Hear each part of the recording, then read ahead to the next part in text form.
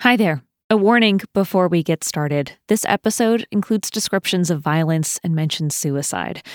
If you or someone you know is struggling or in crisis, please contact the Suicide and Crisis Lifeline by calling or texting 988.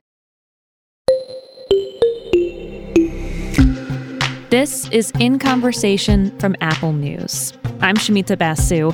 Today, how we don't take postpartum mental health seriously enough, and what that means for new parents.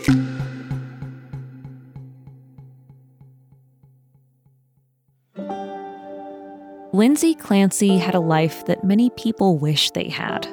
She lived with her family in a suburb outside of Boston, had a good job as a labor and delivery nurse at Massachusetts General Hospital, a husband and 3 children, who she often posted about on social media.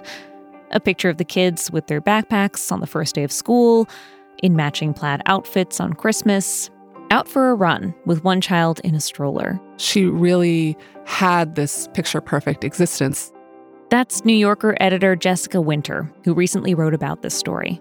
It's just endless photos of a perfect-looking, beautiful family. They're at the park, they're in the swimming pool, they're building snowmen, just smiles and smiles and smiles.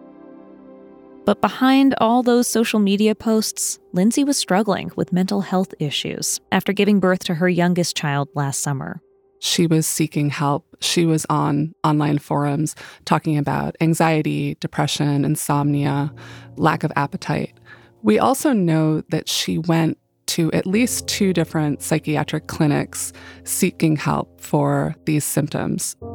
Over the course of about 4 months, Lindsay was prescribed at least 12 different medications. And then, in January of this year, Lindsay allegedly killed her 3 children, ages 5, 3, and 7 months, before attempting to end her own life. This story is shocking for so many reasons, and it got a lot of attention online. People on social media discussed the case, analyzed Lindsay's online footprint, and tried to just make sense of it all. Jessica told me she got sucked into it too, and she wanted to understand why. Her best guess is so many mothers can relate to that feeling of being stranded, exhausted, and struggling with their mental health after having a baby. How scary, then, to think that Lindsay Clancy might exist somewhere on the spectrum of the postpartum experience. There is something horrifying and exceedingly rare, like what happened with Lindsay Clancy. And then on the other end of the spectrum, there are these incredibly common and difficult experiences that we don't talk about. There's a term to describe the range of disorders that can affect people during pregnancy or after: PMADS. That's perinatal or postpartum mood and anxiety disorders. Lindsay Clancy was never officially given this diagnosis, but as Jessica explains, PMADs are significantly underdiagnosed and often undertreated. PMADs are very common. They affect maybe 1 in 7 birthing people, and they include postpartum anxiety, postpartum depression, postpartum OCD. And postpartum psychosis, which is also a mood disorder, is very uncommon. It only occurs in maybe 1 or 2 per 1,000 births. And it generally comes on in the weeks and months after birth, or perhaps after weaning if the parent is breastfeeding. It's characterized by mania, auditory hallucinations, voices in your head, delusions, delusional thinking. It's very strongly associated with bipolar disorder. Maybe 50% or more of women who experience postpartum psychosis have underlying bipolar disorder, but they may not know it. This may be the first manifestation of bipolar disorder. That's quite common as well. And although it is rare, you have to take it very seriously because it is one of the most dire psychiatric emergencies that can happen. And that's partly to do with the risk of suicide and filicide associated with it, which is as high as 4 or 5%. You cited that statistic, 1 in 7 people who give birth are thought to have PMADs. And I can tell that there are a couple of very big invisible asterisks there around that statistic. What do we know about how good our data is around this? Our data is not good because it's several different things. There is not good screening for postpartum mood disorders. The American Academy of Pediatrics recommends that new mothers at all of those pediatric appointments that you have after birth. I mean, you're at the pediatrician all the time in those weeks. 1 week check-in, 2 week check-in, 6 week check-in. Exactly. It's recommended, it's not required. And to check on the parent. To check on the parent, to screen them for postpartum mood disorders. And only about half of pediatricians are doing this, according to a recent survey. And of those half, anecdotally, it seems like the screening is often pretty perfunctory. It involves a questionnaire, and there isn't necessarily a whole lot of follow-up. And what are the questions that are asked? Like, what do you ask a parent in that moment to screen them? I think part of the problem with it is it's temporal. It's kind of how many times have you felt anxious or depressed in a certain time period? And that postpartum period is such a blur. I mean, time kind of dissolves during that time. Like, what is time during that period? And I think it's very difficult for a new birthing parent to be able to pinpoint all of this. I also think it's really difficult to admit it. I think a lot of people have trouble admitting that they're feeling down, that motherhood or new parenthood isn't this, beautiful Hallmark card that they thought it was going to be or they were told it was going to be. I think, again, anecdotally, but a lot of times when new mothers share their anxieties, it's dismissed in a well-meaning way. Oh, don't be silly. You're a great mom. You have nothing to worry about. But look at your healthy baby. What do you have to complain about? And those people mean well. And sometimes those people are physicians. I can attest to that personally.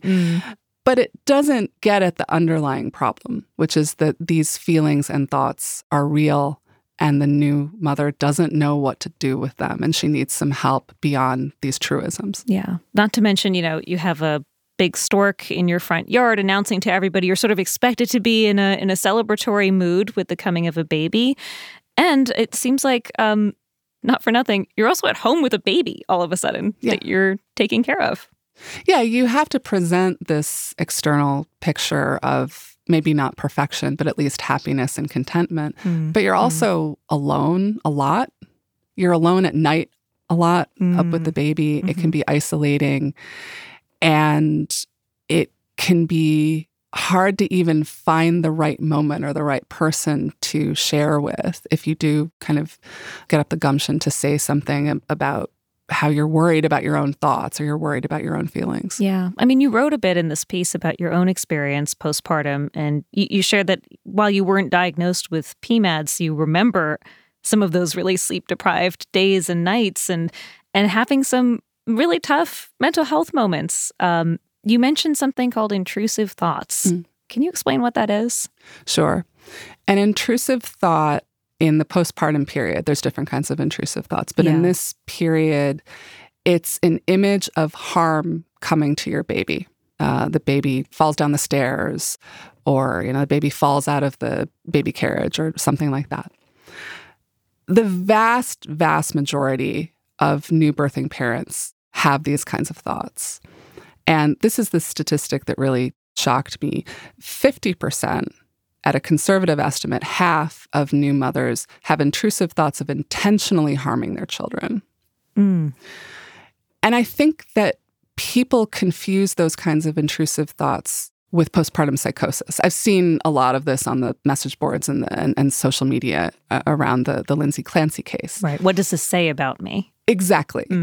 Intrusive thoughts are not postpartum psychosis.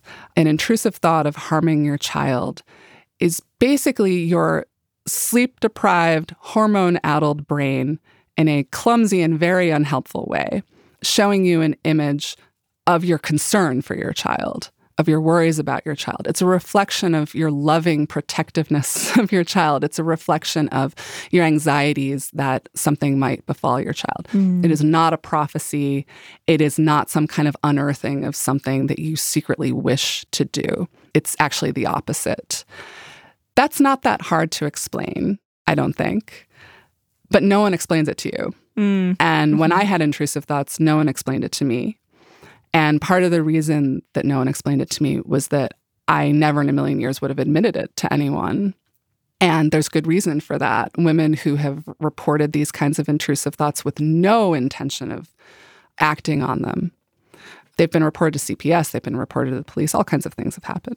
So there's good reason not to share about these thoughts. So they're completely taboo. At the same time, 1 in every 2 women who are walking into the pediatrician's office or walking into an OBGYN's office during this period are having these thoughts, or they're going to have these thoughts. And no one talks about it. And I think that was one of the most shocking moments for me in reporting this piece. I think partly because it was personal. If anyone had told me this, it would have helped me so much. Yeah. Okay. And with this piece, I really wanted to get the word out about how common and expected really intrusive thoughts are, because I think a lot of people will take comfort in knowing about them. Okay, so just to be clear, intrusive thoughts are not the same thing as postpartum psychosis, but intrusive thoughts can be a part of some PMAD diagnoses like postpartum depression and anxiety. So what do we know about what causes PMADs? It's not well understood at all. The consensus is that it has something to do with this absolute surge in pregnancy hormones and then a corresponding plunge in the hormones progesterone and estrogen after giving birth. And there's also a lot of hormonal haywire during the weaning period. So that's when things can happen as well. There is definitely a social context to PMADs and to how bad a PMAD can get for a woman. If the new parent is really sleep deprived, if she doesn't have someone who can maybe take over a night feeding for her, if she doesn't have that kind of support, that can create a kind of vicious cycle or a feedback loop where the sleep deprivation is feeding the mania that she's feeling. The insomnia is begetting more insomnia, or it's feeding into the depression, the lowness that she's feeling. A general lack of social support just with everyday tasks, laundry, feeding yourself, handing the baby over so that you can have a shower. These things seem so small, but as they add up and add up and add up over the weeks and months of the postpartum period, they really take their toll. That can also exacerbate the symptoms. And it sounds like, what's so difficult here about all the things you just named is that they are unavoidable. Completely. A lot of them are unavoidable, right? The laundry is the laundry, and some of those nights are going to be kind of sleepless nights, at least from time to time. Really, what is the advice to parents? There's a paper that I love so much that's literally about prescribing sleep. A bunch of reproductive psychiatrists got together and they wrote this short, very funny but very serious paper about how physicians have to talk about sleep like a medication that you can prescribe to a new birthing parent. It makes total sense. But as you just said, how do you manage that? When I was breastfeeding my kids, there was just no way I was ever going to get more than 2 or 3 hours of sleep at a time unless I just didn't breastfeed anymore. And so maybe, I think there's been this gentle push over the years to move away from the breast is best conversation, or to mix a little formula, 1 bottle of formula late at night that your partner or a friend or a night nurse can offer isn't going to completely throw you off your breastfeeding routine. And because that extra sleep takes such a toll on the breastfeeding parent, really. Yeah. And I think if we could maybe destigmatize a little bit of formula, maybe, that would be great. I think that if women could be encouraged, if they don't want to breastfeed, they don't have to. And also, a lot of women go off their depression medications, their anxiety medications. For women with bipolar disorder, they'll go off their lithium while they're pregnant. And that often makes sense. And sometimes I think more and more pregnant people are continuing to take their antidepressants while they're pregnant under a doctor's advisement. But you can go back on them as soon as you give birth, as long as you're not breastfeeding. So I think that maybe we can push a little harder not to make breastfeeding the be-all, end-all of a quote-unquote good parent. Yeah. That could help a lot. I'm still stuck on this issue of sleep. Me too. Sleep when you are a new parent. it's the mental load, the cognitive load of taking care of the baby on top of the like literal physical waking up during the night and being sleep deprived. Yeah, absolutely. And your boobs hurt, right? Sure. And you're recovering from doing this geometrically impossible thing of like pushing this 8-pound entity out of your body. Right. And of course, a recovery from a C-section in most cases is way more difficult than the recovery from a vaginal birth. So you're dealing with all of these things and you're not sleeping, which is literally a form of torture. This is how we torture people. Yeah. So, yeah, I mean, I think that sleep and the interplay of sleep with anxiety and depression and even with psychosis, I mean, a hallmark of postpartum psychosis is that the birthing parent just stops sleeping. It's very common with postpartum psychosis.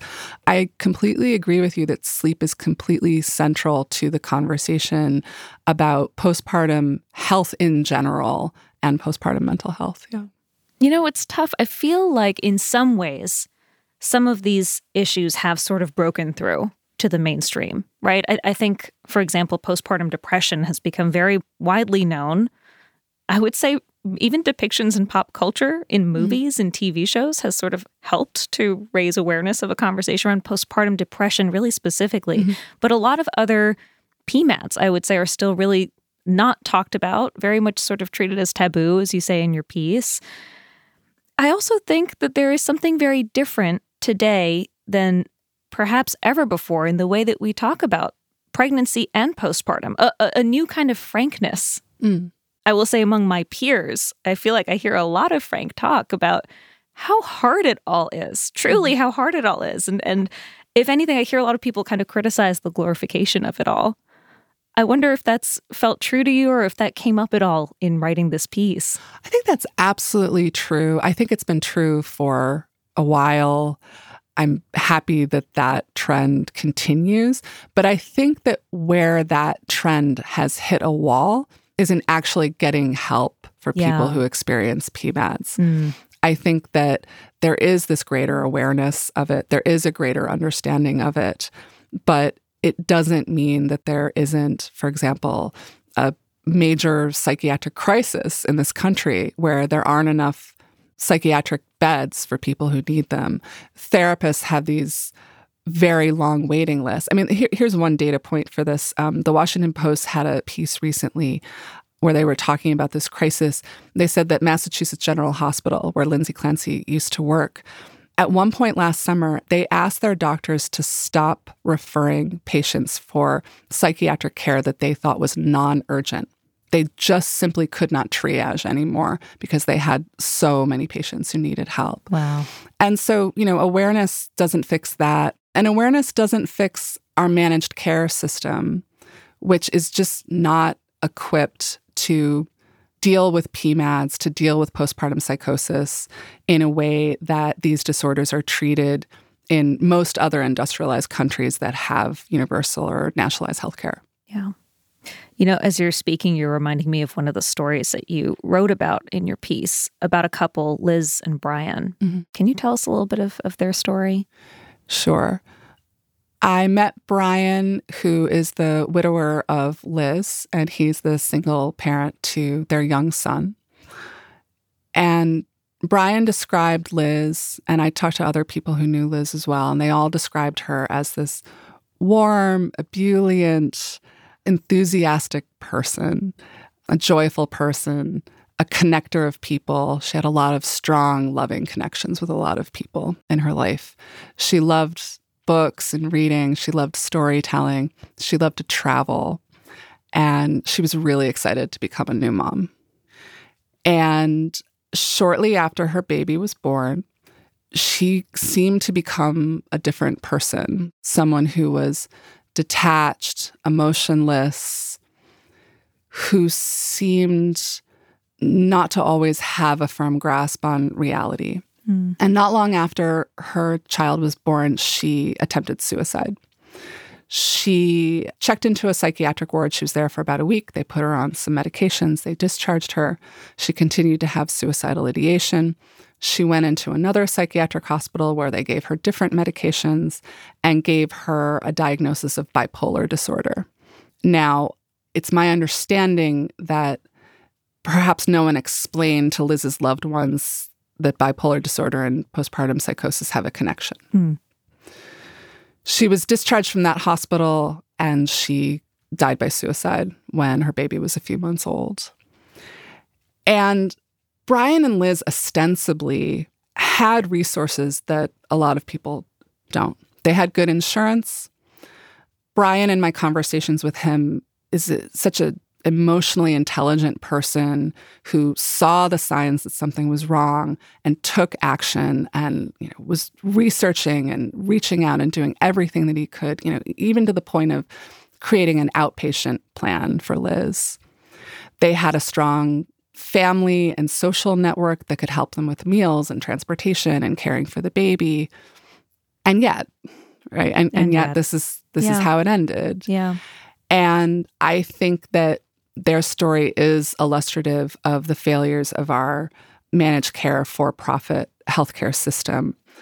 She only spent a week or two at a time in the hospital. She never spent enough time in the hospital for her medications to take their full effect, because under our system, the incentive is to diagnose, stabilize, and discharge, right? The incentive is not, keep this person until we know they're absolutely safe. It's just not set up to accommodate that. Our system also does not allow for what most other industrialized countries do, which is mother-infant psychiatric wards. Liz could not be with her baby while she was under care in a hospital. And as Brian explained it to me, this added to everything else she was going through. This added these two major transitions. She had to transition into being away from her baby, and then she had to transition back into caring for a baby full time. Both distressing, I would imagine. Absolutely. Yeah. That doesn't necessarily happen in other countries. Some women it's not recommended for them to be with their babies while they're in the psychiatric ward. But according to Brian, in Liz's particular case, this really would have helped her. But it's not a possibility under our managed care system. And now, by comparison, you also write about another instance, this one, a woman living in the Netherlands, and just how differently they seem to approach care, postpartum care for a mother in this instance. Can you tell us about her? Yes, her name is Monique, and she has 2 children. I talked to her on Zoom, and she began experiencing a psychotic episode one morning. No psychiatric history, doesn't have bipolar disorder, just no one could have seen it coming. And it's remarkable the differences between what Brian experienced and what Monique's husband experienced. Monique's husband made one phone call to their general practitioner who came to their house. Can you imagine? In America, Not here. Yeah. The GP comes to their house. The GP calls a psychiatrist. The psychiatrist comes to their house. They call an ambulance. They bring Monique and her baby to a psychiatric facility. And Monique is there for 3 months. And when she is discharged from the facility, she receives 9 months of outpatient care, including a social worker who would come to her house and help her with laundry and groceries and to-do lists and so forth, and help her acclimate to being in a household, and being a wife and mother in that context again. And she's obviously spent no time on the phone wrangling with insurance companies or anything of that sort. Right. It's really night and day, the comparison between the two systems. This sort of brings us back to Lindsay Clancy's story, which to me feels like a story that's not just about system failures for our medical system, but also system failures for our legal system, right? In terms of how we think about cases like this, tragedies like this, and what kind of legal repercussions there should be. Right. So most insanity defenses fail. And most insanity defenses involving postpartum psychosis fail. And part of the reason that they fail is that the person charged with a crime has to prove, as a general matter, this varies from state to state, they have to prove either that they didn't know what they were doing when they committed the crime, or they didn't understand that it was wrong. And this has, over the years, proven to be very difficult with judges and juries. The most famous example of a capital murder case involving postpartum psychosis is that of Andrea Yates. She killed her 5 children in 2001. She lived in a suburb of Houston, and she was experiencing postpartum psychosis. And her conviction was overturned eventually, but she was originally convicted. And 2 of the factors in her conviction were that she called 911, which indicated that she realized she had done something wrong, and that she waited for her husband to leave the house before she killed the children, as Lindsay Clancy did. Lindsay Clancy did the same thing. She waited until her husband was out of the house. And that showed premeditation, that showed volition. They knew what they were doing. They knew that they had to seize this moment to commit this horrible crime. And again, that is understandable. I understand why people would see it that way. It evinces a misunderstanding of postpartum psychosis. A person in postpartum psychosis, their symptoms, their presentation tends to wax and wane. So sometimes they will be showing that they're in a psychotic state. And then for long stretches of time, they may seem perfectly normal. They may seem perfectly normal all the time. And this is raging inside of them, and they're able to hide it. And so I think that you're right. The legal system doesn't really know what to make of insanity cases, but particularly with postpartum psychosis, it's nearly impossible for many women to prove that they did not have volition.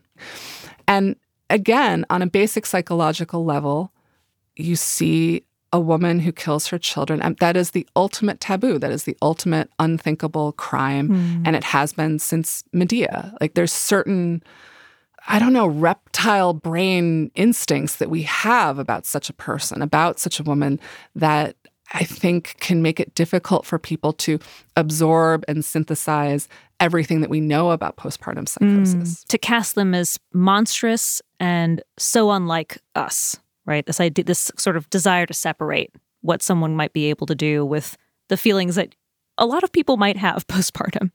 Absolutely. And you see this in the response to Lindsay Clancy. It is like this physical pushing away, a banishment of a person as evil.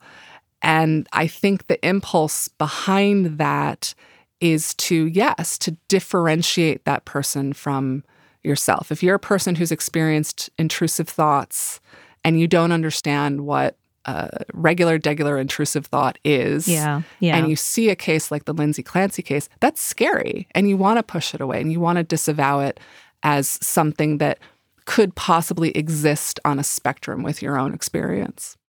I think there's something so eye level and empathetic about the way you wrote this piece that feels refreshing on this topic, and that you acknowledge is often not the way this topic is dealt with for most people. I wrote this piece because I found myself fixated on the Lindsay Clancy case in ways that I didn't understand. I didn't want to be fixated on it. I didn't want to think about it, but I did. And I'm not saying that new parents can empathize with Lindsay Clancy or understand it or see themselves reflected in her experience. I'm not suggesting that at all. What I am suggesting is that these images of harm and anxiety and pain that people commonly experience, and the Lindsay Clancy case, there is some kind of magnetic pull between the two of them. There is some kind of resonance there, as far apart as they are. And I think that tension is why I couldn't stop looking at this case. And I think that's why a lot of people can't stop looking at it, even if they want to.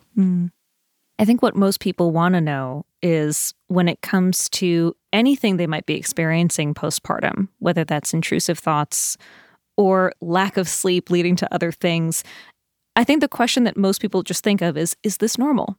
Like, is this expected? Or do I need help of some kind?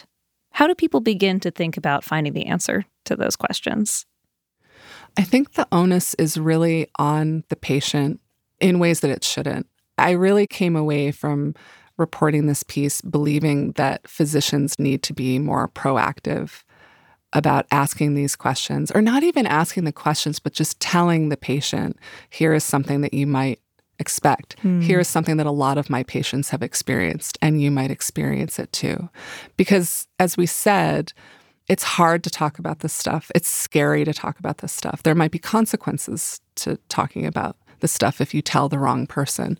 But if physicians can be proactive and say, this is what an intrusive thought is, this is what postpartum depression feels like, this is what postpartum OCD, this is how it can manifest, this is something that happened to a patient of mine long ago, whatever it is, narrativize it, anecdotify it, turn it into a picture that the patient can see.